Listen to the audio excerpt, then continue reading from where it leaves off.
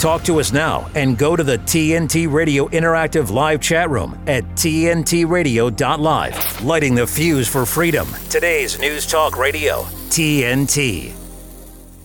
The latest from Batshit Bonkers Britain, Katie Hopkins on today's News Talk Radio, TNT. And a very warm welcome to the Katie Hopkins Show here on TNT Radio on Friday, the 1st of December, the first day of meteorological winter. Try saying that after a late night. Coming up in the show today, my report from the world's most celebrated debating chamber at the University of Oxford. This house should go vegan. I have a question regarding high street pharmacists. When did they become so evil? And we're looking at how Labour could still lose the next election. It's not my voice we want to hear. We may agree on that. I may be in the driving seat, but you are the engine for this show. Here is how you join the conversation. Katie Hopkins wants you to chat to her. Just go to tntradio.live, hit chat, and join your family chatting away. We're on the highway to freedom, where listeners drive the show. Today's News Talk Radio, TNT. Yes, we are, my darlings. We are back, and it is Funny Fanny Friday here at TNT Radio. It is good to be back. It is good to have you back here on Tribe. Do get chatting with the rest of your family, tntradio.live. You'll know, if you know this show, it's not my voice I actually want to hear, it's yours. And I want you to be the ones that have these conversations that matter. So you find me right now in a little hotel room in the city of Oxford. And last night I was at the Oxford Union Debating Chamber, the oldest debating chamber in the UK, maybe actually in the world, the oldest recognised one, their 200-year anniversary. And we were debating about vegans. More about that coming up. But I want to take us through to our top three of the UK first. And the first thing is that it is the first day of meteorological winter. It is Barry Baltic here. It is almost as if the weather knew that it was the first day of meteorological winter because it's freezing. It is minus whatever. We had snow yesterday. When the first 2 flakes fell, I was like, right, that's it. They'll shut the schools because it seems that way. We had a lot of rain the other day and they shut the schools because there was a lot of rain. I know things aren't quite like they used to be. So first day of meteorological winter and indeed the first day of December. And we've just had a realization, myself and lovely Mark, that we do not yet have the advent calendars from my mother. So mum and dad each year, they get these advent calendars and they stuff them with little sweets for the children, despite the fact that So mum and dad each year, they get these advent calendars and they stuff them with little sweets for the children, despite the fact that over the years, the children have got progressively older, clearly. Such is the way of life. So now the kids are actually 19, 18 and 14. But Grandma and Grandpa like to keep up the tradition of making the advent calendars with these little sweets in. And yet we've just worked out we haven't seen those yet. So now I'm in the slightly awkward position of needing to ask my mother, where are the advent calendars, which sounds a bit grasping and needy, but it feels like it might be important. Second story out of the UK today, ceasefire over Israel. The ceasefire is over in Israel. So you will have seen the headlines coming out to say that ceasefire is over, broken by Hamas in a number of different ways. So the sirens, about 6 o'clock this morning, UK time, sirens ringing out over Israel, warning people to take cover before targeted airstrikes began again. In the last hour, Israeli Prime Minister, so this is about 6 a.m., so what are we now? 8. So about 3 hours ago, Israeli Prime Minister Benjamin Netanyahu said Hamas did not agree to release further hostages, which violated the terms of the truce, because this was always the thing, wasn't it? The truce could hold as long as Hamas were giving lists of the hostages and that those hostages were then safely delivered. And in return for that, there was a 3-to-1 transaction, so that for every Israeli hostage released, there would be 3 Palestinian prisoners released. But the truce and the ceasefire was absolutely dependent on Hamas providing that list and being faithful to that list. And apparently that has failed to happen. And so now the truce is over, sirens ringing out and rockets incoming. In a statement on social media, Benjamin Netanyahu's office says Israel remains committed to achieving its objectives, to free hostages, to eliminate Hamas, and to ensure that Gaza will never pose a threat to the residents of Israel. And in a second breach of any hope of a truce or ceasefire, at a bus stop that I know quite well, actually, 2 Hamas terrorists went to that bus stop yesterday evening and opened fire there. Police responded to the Guvat Shal junction on the outskirts of Jerusalem at about 7:40 a.m., local time, after 2 Palestinians arrived in the area in an armed vehicle and began shooting in the direction of civilians at a bus station. The 3 killed have been identified as a 73-year-old rabbi, a 67-year-old lady, and a 24-year-old girl. The 2 shooters, who were from East Jerusalem, shot and killed by the IDF in the area. Israeli media said the shooters were brothers and associated with Hamas. And this, I guess, is the problem I've been trying to articulate over the last few weeks, possibly, is this idea that you cannot separate Hamas from Gaza. I believe it's why actually in Benjamin Netanyahu's press release, you're hearing him referred to Gaza, so that the people of Israel will never be threatened by Gaza again.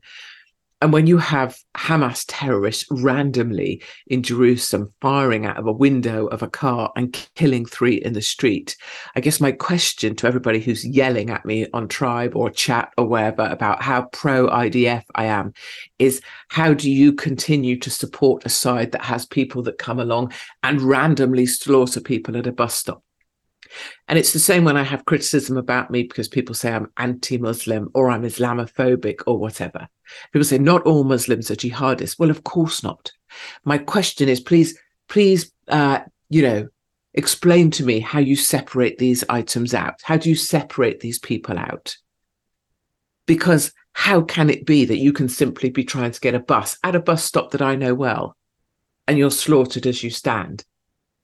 And I've taken those buses, and they are actually bulletproof buses, because you really are on the front line when you take those buses up. And I've taken a bulletproof bus, up from Jerusalem, up to Hebron, to be with the Israelis that were up there on the front line, really the area that's in the eye of the storm now, who live there purposefully to hold the line in order to be on the front line for Israel.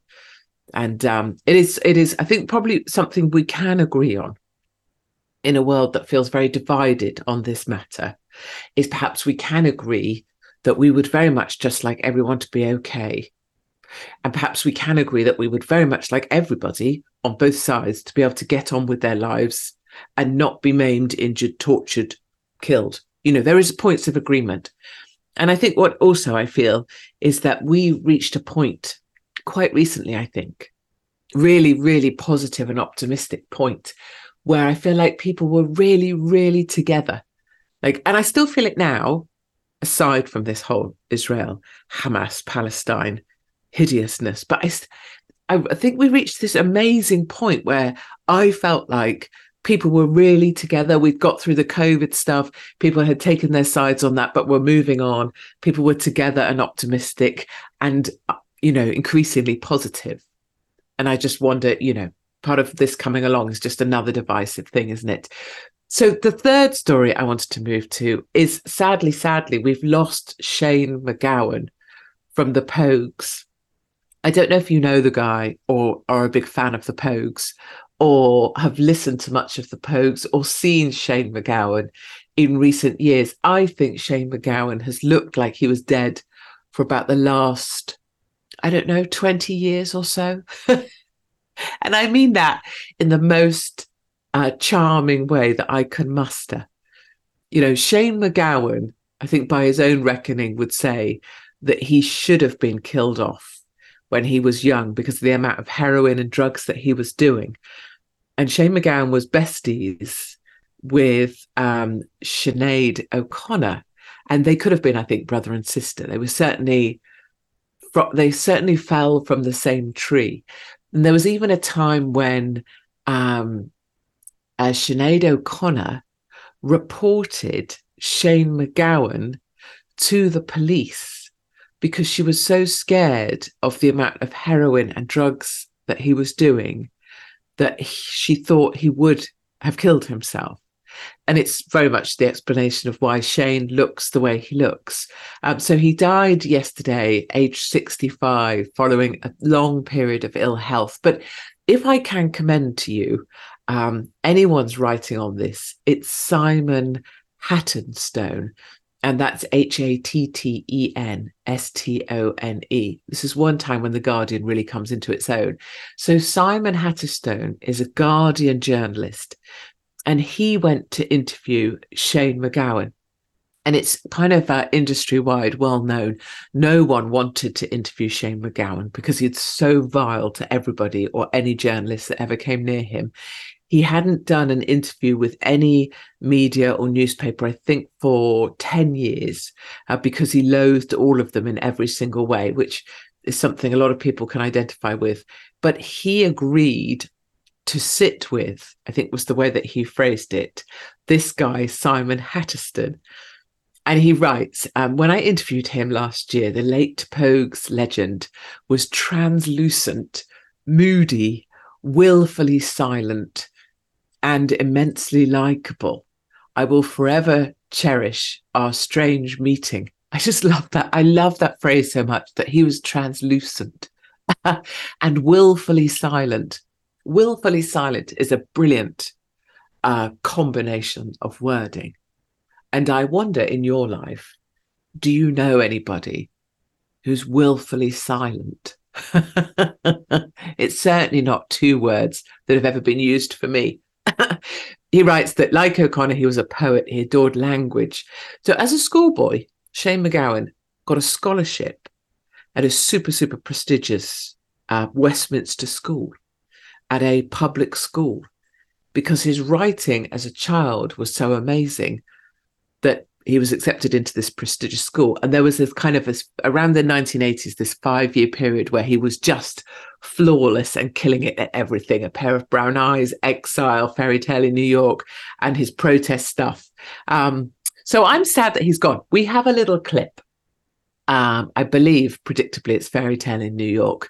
But what I want to do is just take a listen to this from Shane McGowan, who we lost yesterday, age 65. Take a listen to this.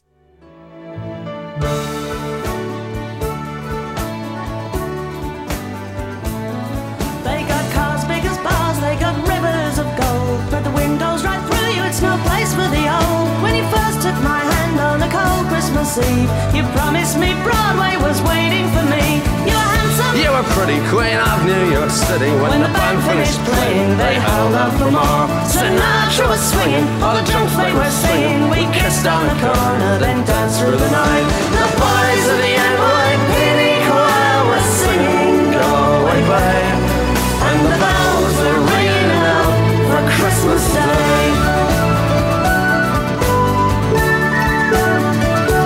Was music to get to. That's got to be it, hasn't it? We can lose this clip now before I get into trouble. We're playing too much music on the radio where we're not really allowed to play music. But there is something glorious about that. And you really need one of those old, when proper pints used to be served. And proper, what's the word for a proper pint glass? Don't know. But it's not a tankard, I don't think, but were pint glasses with handles.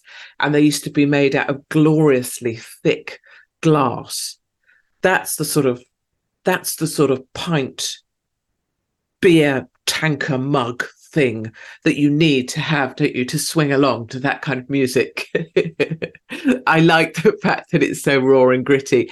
And I think the fact that he half killed himself many times helped with the fact that this is also likable. So sadly, we've lost Shane MacGowan. Now, when I come back after a short commercial break, there are some things I want to talk about.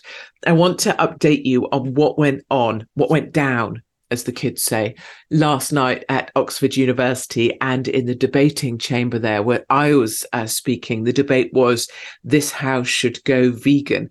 And if you were with us yesterday on the show, you'll know I was talking about Warwick University, which has just voted, in inverted commas, to go completely vegan. And by 2027, no more meat or dairy to be sold on campus. You'll know yesterday when we spoke about Warwick University, it was, I think, 500 students that made the decision for 26,000 students. So 500 people deciding what 26,000 people would eat. So last night, the debate in the chamber was this house would go vegan. And obviously, I was speaking against that. I want to talk about that.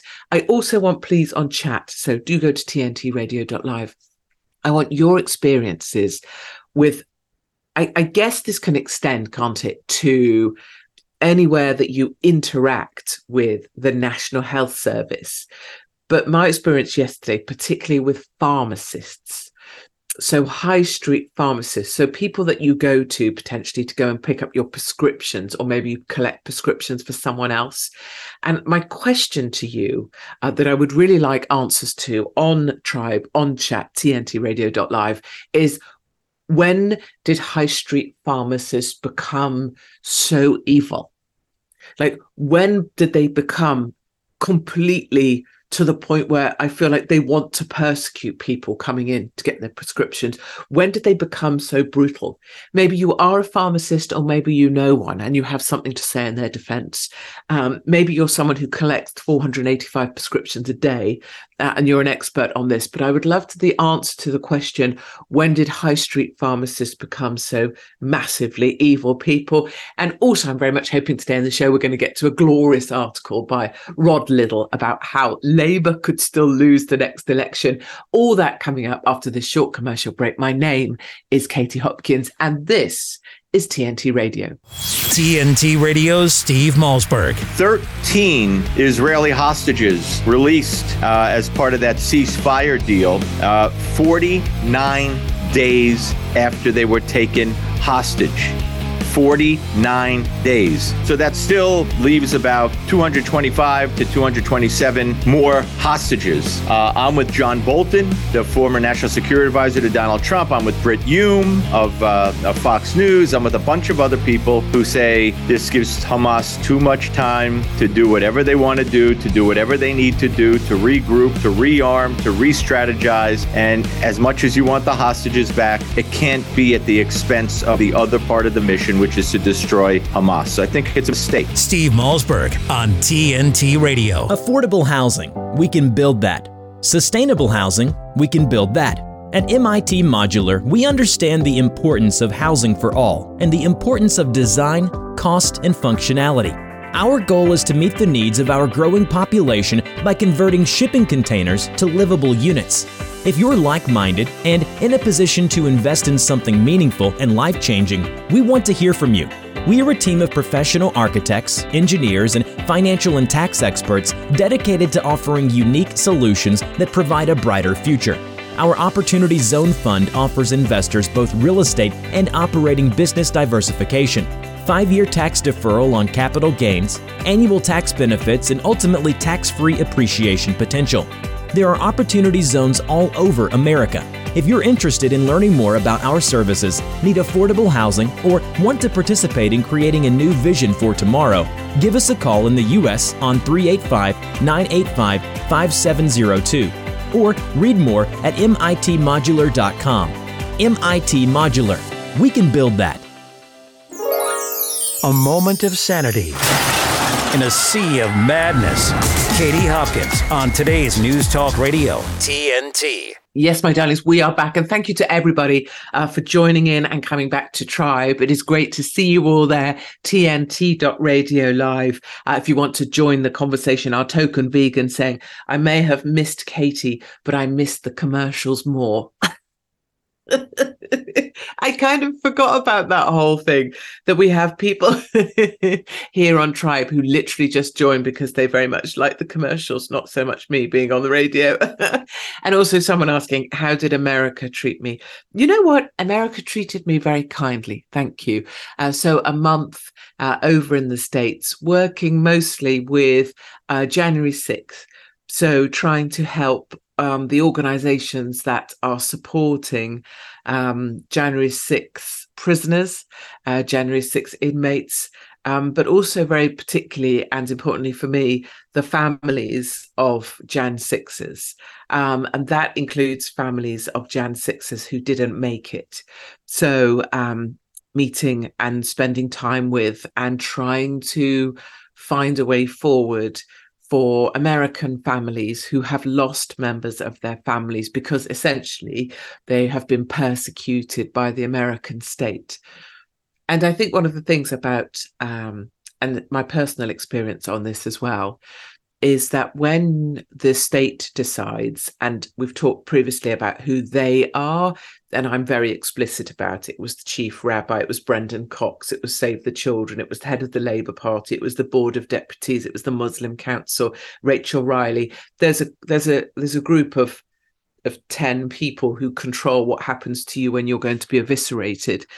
But I can say from personal experience, and it's mirrored by some of what January 6th went through, although they went through a lot more, is when it's decided that you are going to be eviscerated from the face of the planet, the amount of pressure they apply and continue to apply, they will keep applying in the hope that you kill yourself.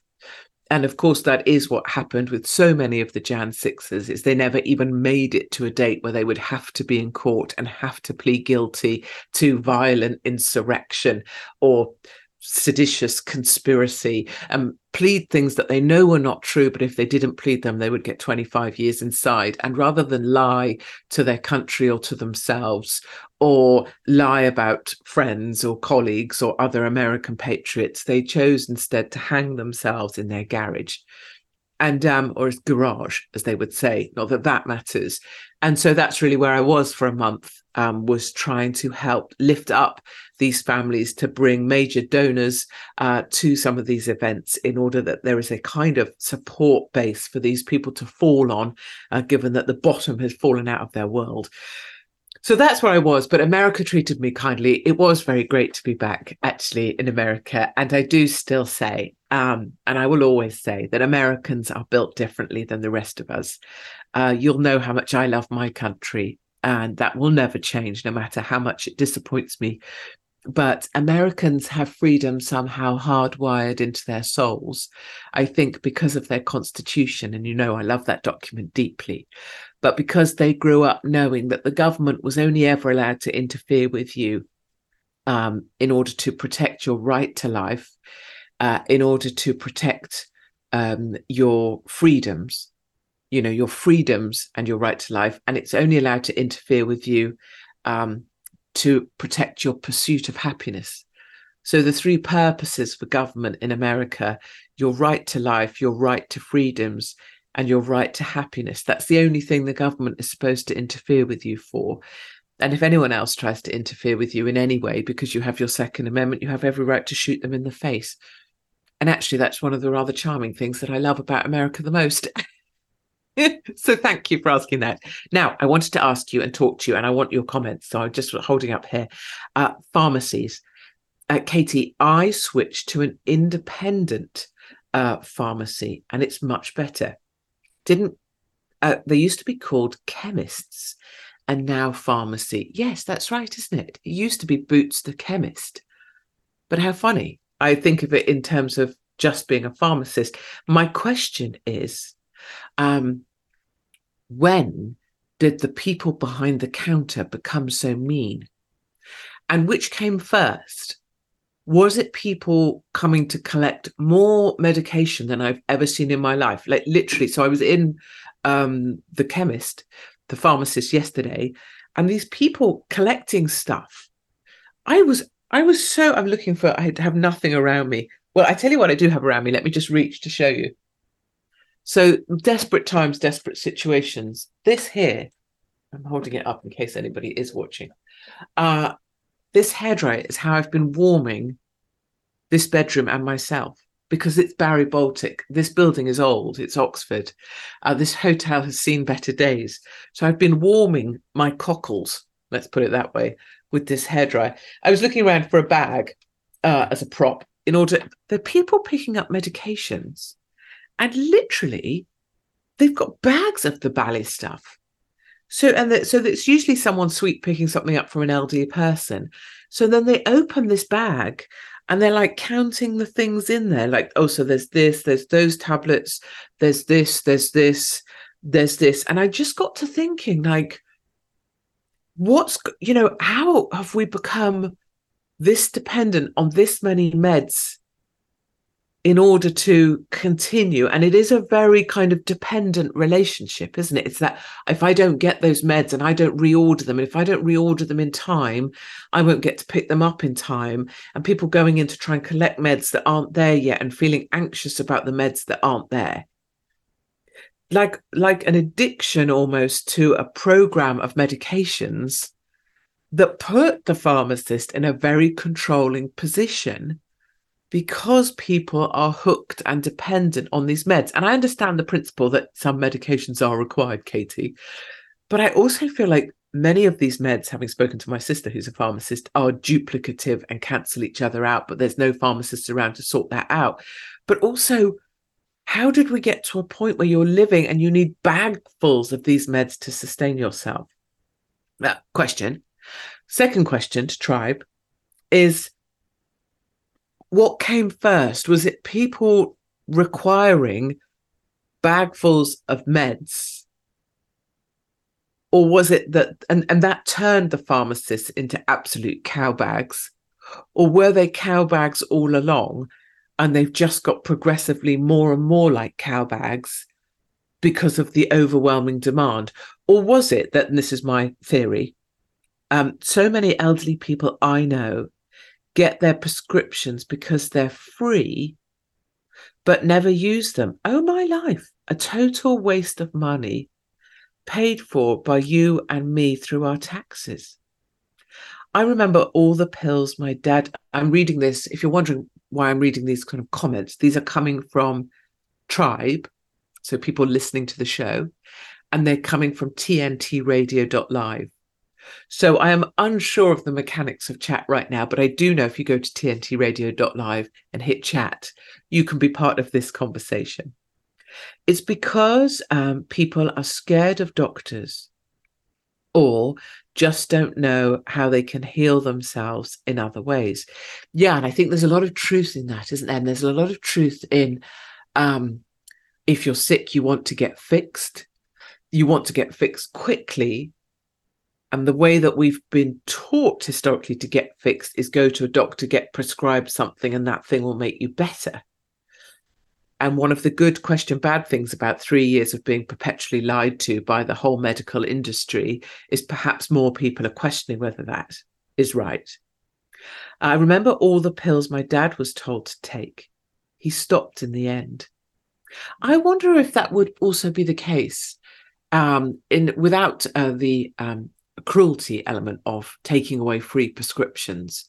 And not trying to infer that people can afford to pay for these things. But if they weren't free, would people demand them? If they weren't free, would people invest the energy in picking them up? Is this exactly the point, that because they're free, people are getting them because they're getting them, they think they need them because they need them, they still want them? And perhaps also I think there's a massive element, having stood in the pharmacist, chemist for about, I don't know how long I was stood there, 20 minutes, 25 minutes, waiting to pick up something, I think a massive thing is actually it gives many people purpose.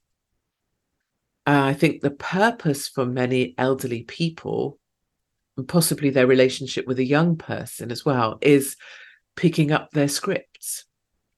And in a world where people are increasingly not given an outlet to have conversations, or are lonely, or don't have purpose in their life or reasons, going to the chemists and picking up your script is a reason to function, isn't it? And I was listening. Probably shouldn't have been. You're probably not supposed to listen to what other people are doing at the chemist, are you? But anyway, to a gentleman explaining great detail to the point that the lady next to me was tutting wildly about his meds. And you could see that, I guess, he just wanted someone to talk to. So then I don't really understand why pharmacists have to be such moo bags. If you are a pharmacist and you're lovely, do write in on the chat. Or if you have another view that all pharmacists aren't cow bags, then do let me know. I bailed out of the health system when the doctors missed my concussion because they thought I was drunk. That sounds, it's not funny, but it does sound like the sort of thing that would happen to me. It was my sister, oh my God, who had done a first aid course, who realized why I couldn't remember how I'd broken my leg. Oh, the pain. I have done, so other individuals on chat here talking about fasting and how that can help you.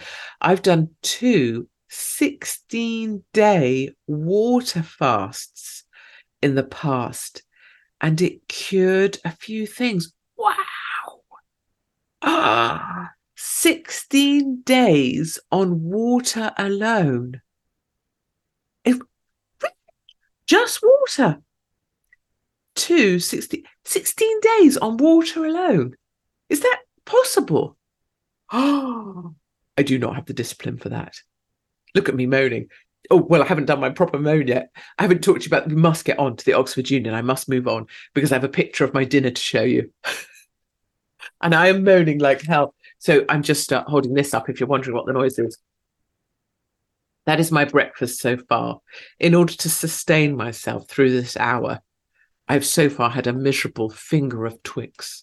I was fearful I might not make it through the hour, truly, because of what happened to me last night. I know. So you've got people on here talking about 16 days fasting. I haven't made 24 hours. I've already broken into a Twix at 5 a.m. Doctors are not trained to heal. They are trained to prescribe. Their training is often funded by the pharma industry. Best heal yourself by living, eating, and exercising well and meaningfully. Oh, that's such a great term around exercise.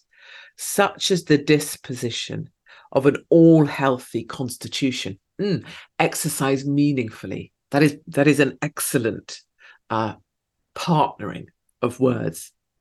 I've been stuck on pills. If you're hearing me read all different things, these are all different people's viewpoints on the chat, which is precisely my point about this show. And directionally, where I've always been trying to take it, is that you own the conversation and I am just here to help articulate bits. And also I very stridently put across my points because frankly, that's what I think. So there we are. And now I'm reading what you think. This is the way conversations and life was supposed to work. No, I've been stuck on pills because they won't progress me for proper treatment. Exactly. And that's part of this idea of this glorious National Health Service. And you're never allowed to criticize it. And I don't criticize nurses. I criticize the institution. But the thing about a free public service, free at the point of use, is the only way that works mechanically from an economics perspective is rationing. And because we have a rationed healthcare service, it means you can't progress, as this individual is saying. You can't progress to get treatment. So you're stuck on this kind of short cycle of meds that you get to a point you're like, I don't know if these are even working. And personally speaking, my epilepsy meds, if we've got any other epileptics out there, rock on. So I was on the highest dosage of a combination of epilepsy meds that truly, I mean, and then of course, if you take this epilepsy med, you have to take these tablets because this epilepsy med makes you suicidal. So you have to take these tablets to stop you being suicidal. And because you've taken these tablets to stop you being suicidal, you then have to take these tablets to, you know what I mean? And so I totally get that. I totally understand that. Also, lovely Lisa is explaining her, I have to keep up with the chat. I carry on piling on in. Make it my problem to keep up with you. I know it sounds confusing. It means drinking water only. Not eating. Wow. 16 days of only. I'm blown away. I'm blown away in admiration, actually. I'm not advising anyone stops eating. So don't, do that I'm clearly not a doctor. But 16 days of not eating anything. I would not function after. I've already showed you my Twix issue. Oh yes, people asking about over drinking. You do get that thing, don't you, where people drown because they drank too much fluids, which always makes me laugh, actually, because you know that I'm not such a big fan of people that carry around these bloody great big tanks of water. My daughter does this, 2 litres, and she drinks 4 of those a day. And I asked her exactly this same question. Does that not make you, do you not get to the point where you're going to drown? Some people drown, don't they? They kill themselves by drinking too much. So someone else asking, don't people overdrink? Big Pharma don't make any money from well people. So true. Katie wears room service. Darlings, look at you going in chat. Well done, everybody. This is what I want to see. Well done. Room service here. Darlings, I think I'd be lucky to... I don't think there's room service here, darlings, where I am. This is actually sort of a recognised hotel, but I think they're a little bit on their last legs, to be honest. Soon as we're done with our conversation here, I'm going to leg it down. And I'm basically going to do that thing that I suggest doing in vegan restaurants. I'm just going to order any meat I can get my hand on and eat it solidly until the point that I have to get on a train. I'm going to do it again next year. We'll let you know how it goes. You go through detox symptoms, which most would think was them dying, but it's not. We do, of course, have breatharians who never eat. Oh, dear God. Breatharians who never eat. What? But wouldn't it be fun? We must do this together. So when you're doing it next time, we should document this together. And maybe we could make it like an experiment. So as Lisa does her water detox, we sort of live through it together. And maybe portions of the show we can hand over to Lisa to update on how her water detox. Do you not lose horrendous amounts of weight? I feel like if I didn't eat at the rate that I eat at, I would just disappear off the face of the planet. No? Right, darlings, what we have to do, we have to take a short commercial break. When we come, it does mean that, because we're chatting on chat, which is much more important than sticking to things that I plan for us to chat about, always.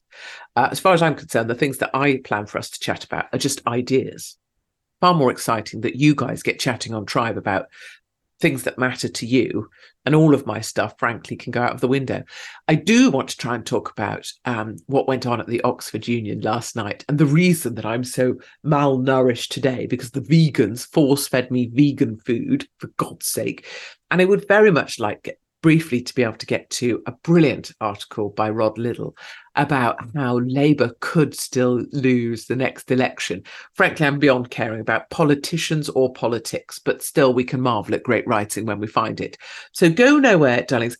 Oh yes, I get shaky after 3 days without wine. That's so true. Fasting improves your mental function greatly. Does it though? I mean, does it? Because I fasted now since, when did I get served the aubergine? We'll come to this in a moment after the break. But I was served that, at 8 o'clock last night? So I haven't eaten since probably 12 midday yesterday. And I am in a very poor state of, I'm in a state of disrepair. So all of this 16 days stuff.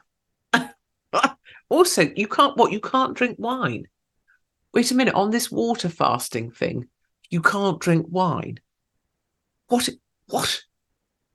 Are you trying to tell me that on a water fast you can actually only drink water? Okay, we're going to go to a short commercial break. When we come back, briefly, I will update you in a pithy manner about what went down at the Oxford Union last night. And then I do want to get to Rod Liddle and his glorious article about how Labour are still managing to cock up, even at a time when they can't possibly cock up. So let's go to a very short commercial break. My name is Katie Hopkins, and this is TNT Radio. With his expert analysis and opinion, this is TNT Radio's Timothy Shea. It's for the greater good. Have you noticed how often you've heard that expression? Mostly every time someone's advocating taking your rights away. The greater good. It connotes the old phrase, the common good, right? We're doing this for the common good. Okay, we're taking some of your income, but we're doing it for the common good. Well, that's shifted now to the greater good. Greater for whom? Never seems to be greater for me or for you. It always seems to be greater for them. And who gets to decide for whom it's greater? Why? Well, they do, of course. It'd be silly to allow you and me to be able to determine what's in the greater good and for whom. This is the insidious underbelly of the totalitarian governmental impulse. And it's not just here in the United States, it's in Ireland, it's in the EU, it's in Australia and New Zealand. China, they don't even have to bother about it. They do what they're told. That's the entire essence of a totalitarian regime. But what's scary is how many democratic regimes want to emulate the totalitarian regimes. For the greater good, I'll take a hard pass. For MAGAInstitute.com, this is Timothy Shea for TNT Radio. She was reading at a second grade level in kindergarten. Pod force swimming before she was 7. Finally convinced Mom to get her ears pierced in the 3rd grade. Came in second at her 5th grade spelling bee. Drill team in the 7th. And with one stroke of the keyboard, one click of the mouse, it's gone. It's gone. It's gone. Report a cyber tip today. Stay with Katie Hopkins when you have something to say. Today's News Talk Radio, TNT. I don't know if you can hear that noise. Next time it happens, I am going to put my stomach so I have if you're watching in Vision, I have a microphone just here. So so my stomach at this point is going because it's so hungry. So if that happens again, if you're wondering why I'm suddenly standing up, exposing my genitals to the camera, I do have trousers on just before studio. Get the block button out.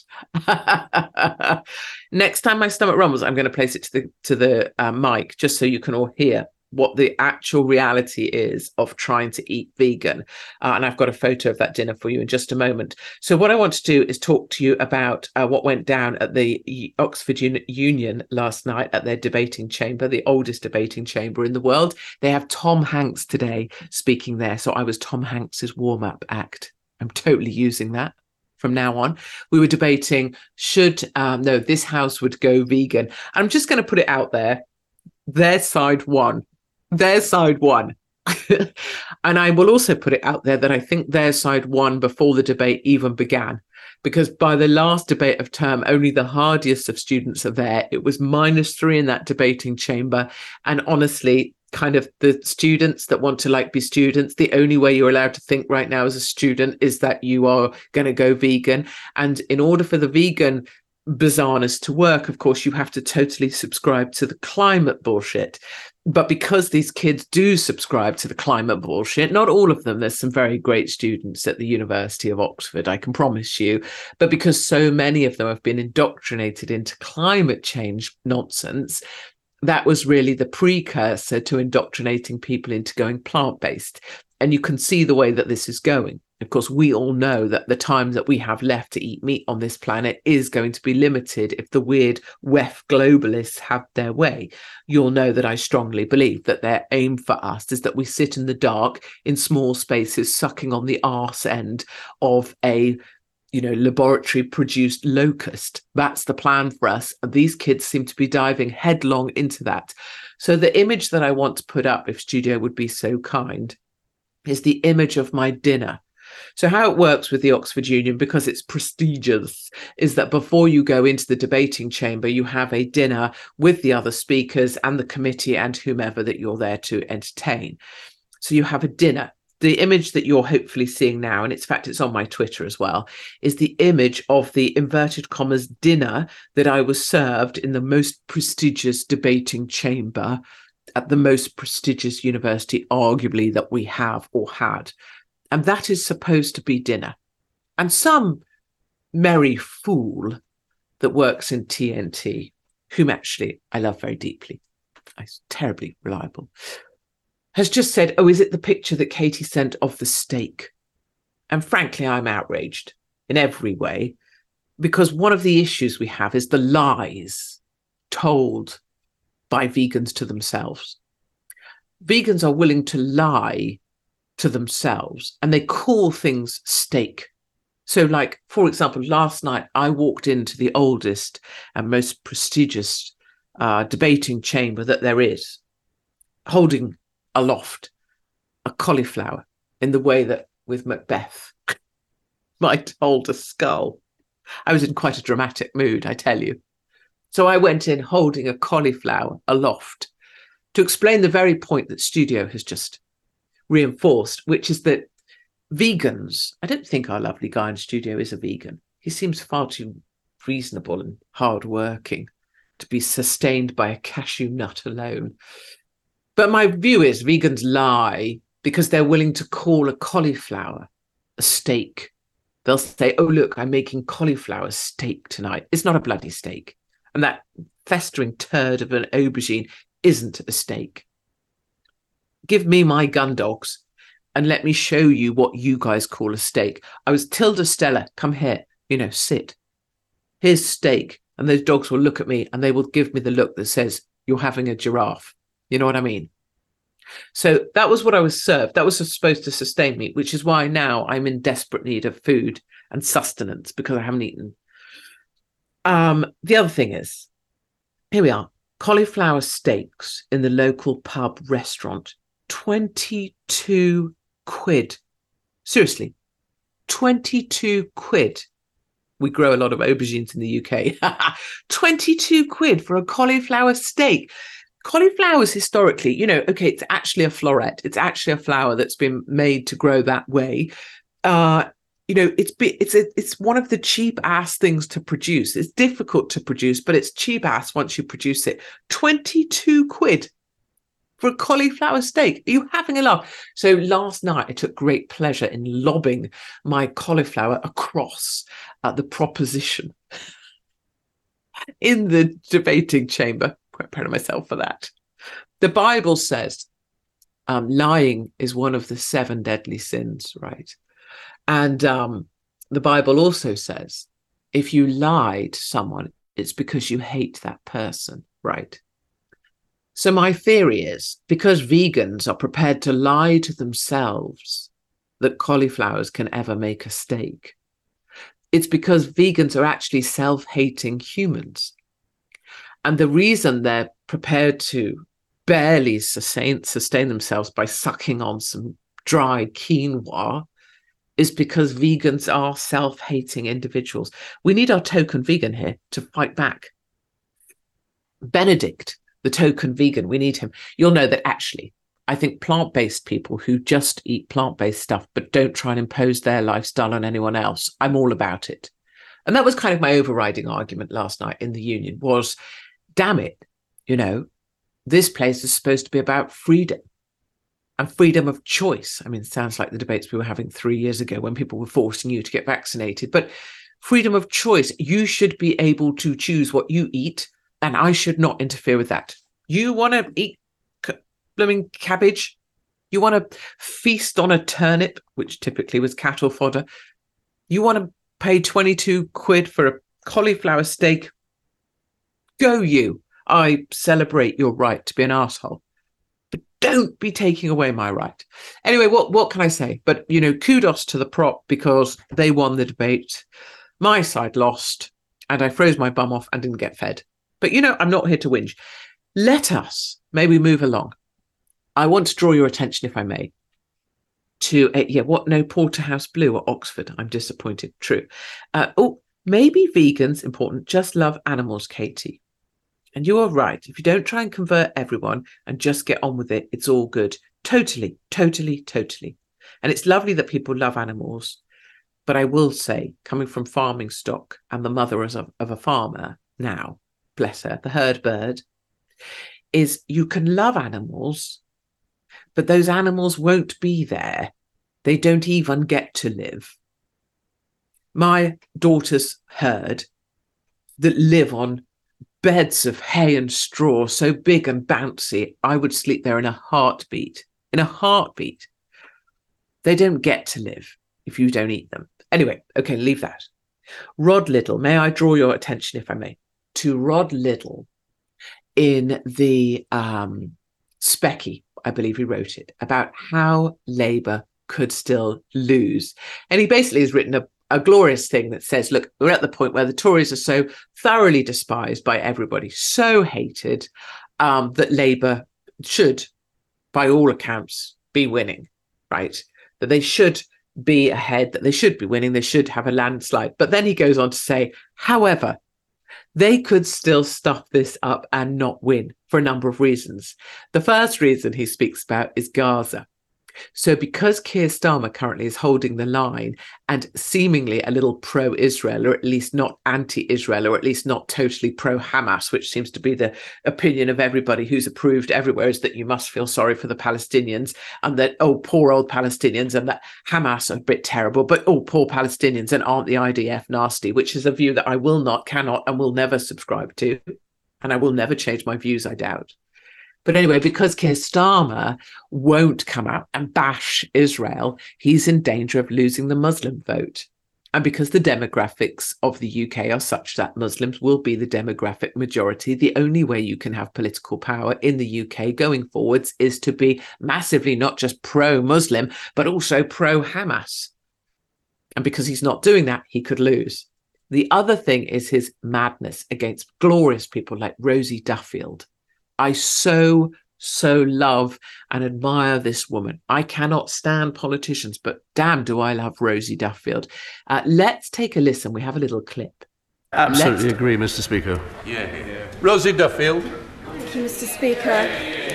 I welcome the government's invoking of Section 35 in this case, as the bill clearly conflicts with the Equality Act and would have repercussions for women across the UK. Does the Secretary of State recognise the strength of feeling amongst women, women's rights groups and activists in Scotland that this bill seeks to allow anyone at all to legally self-identify as either sex and therefore enter all spaces, including those necessarily segregated by sex, such as domestic violence settings, changing rooms and prisons? And given the previous UQ, does he not understand how vitally important this is at the moment?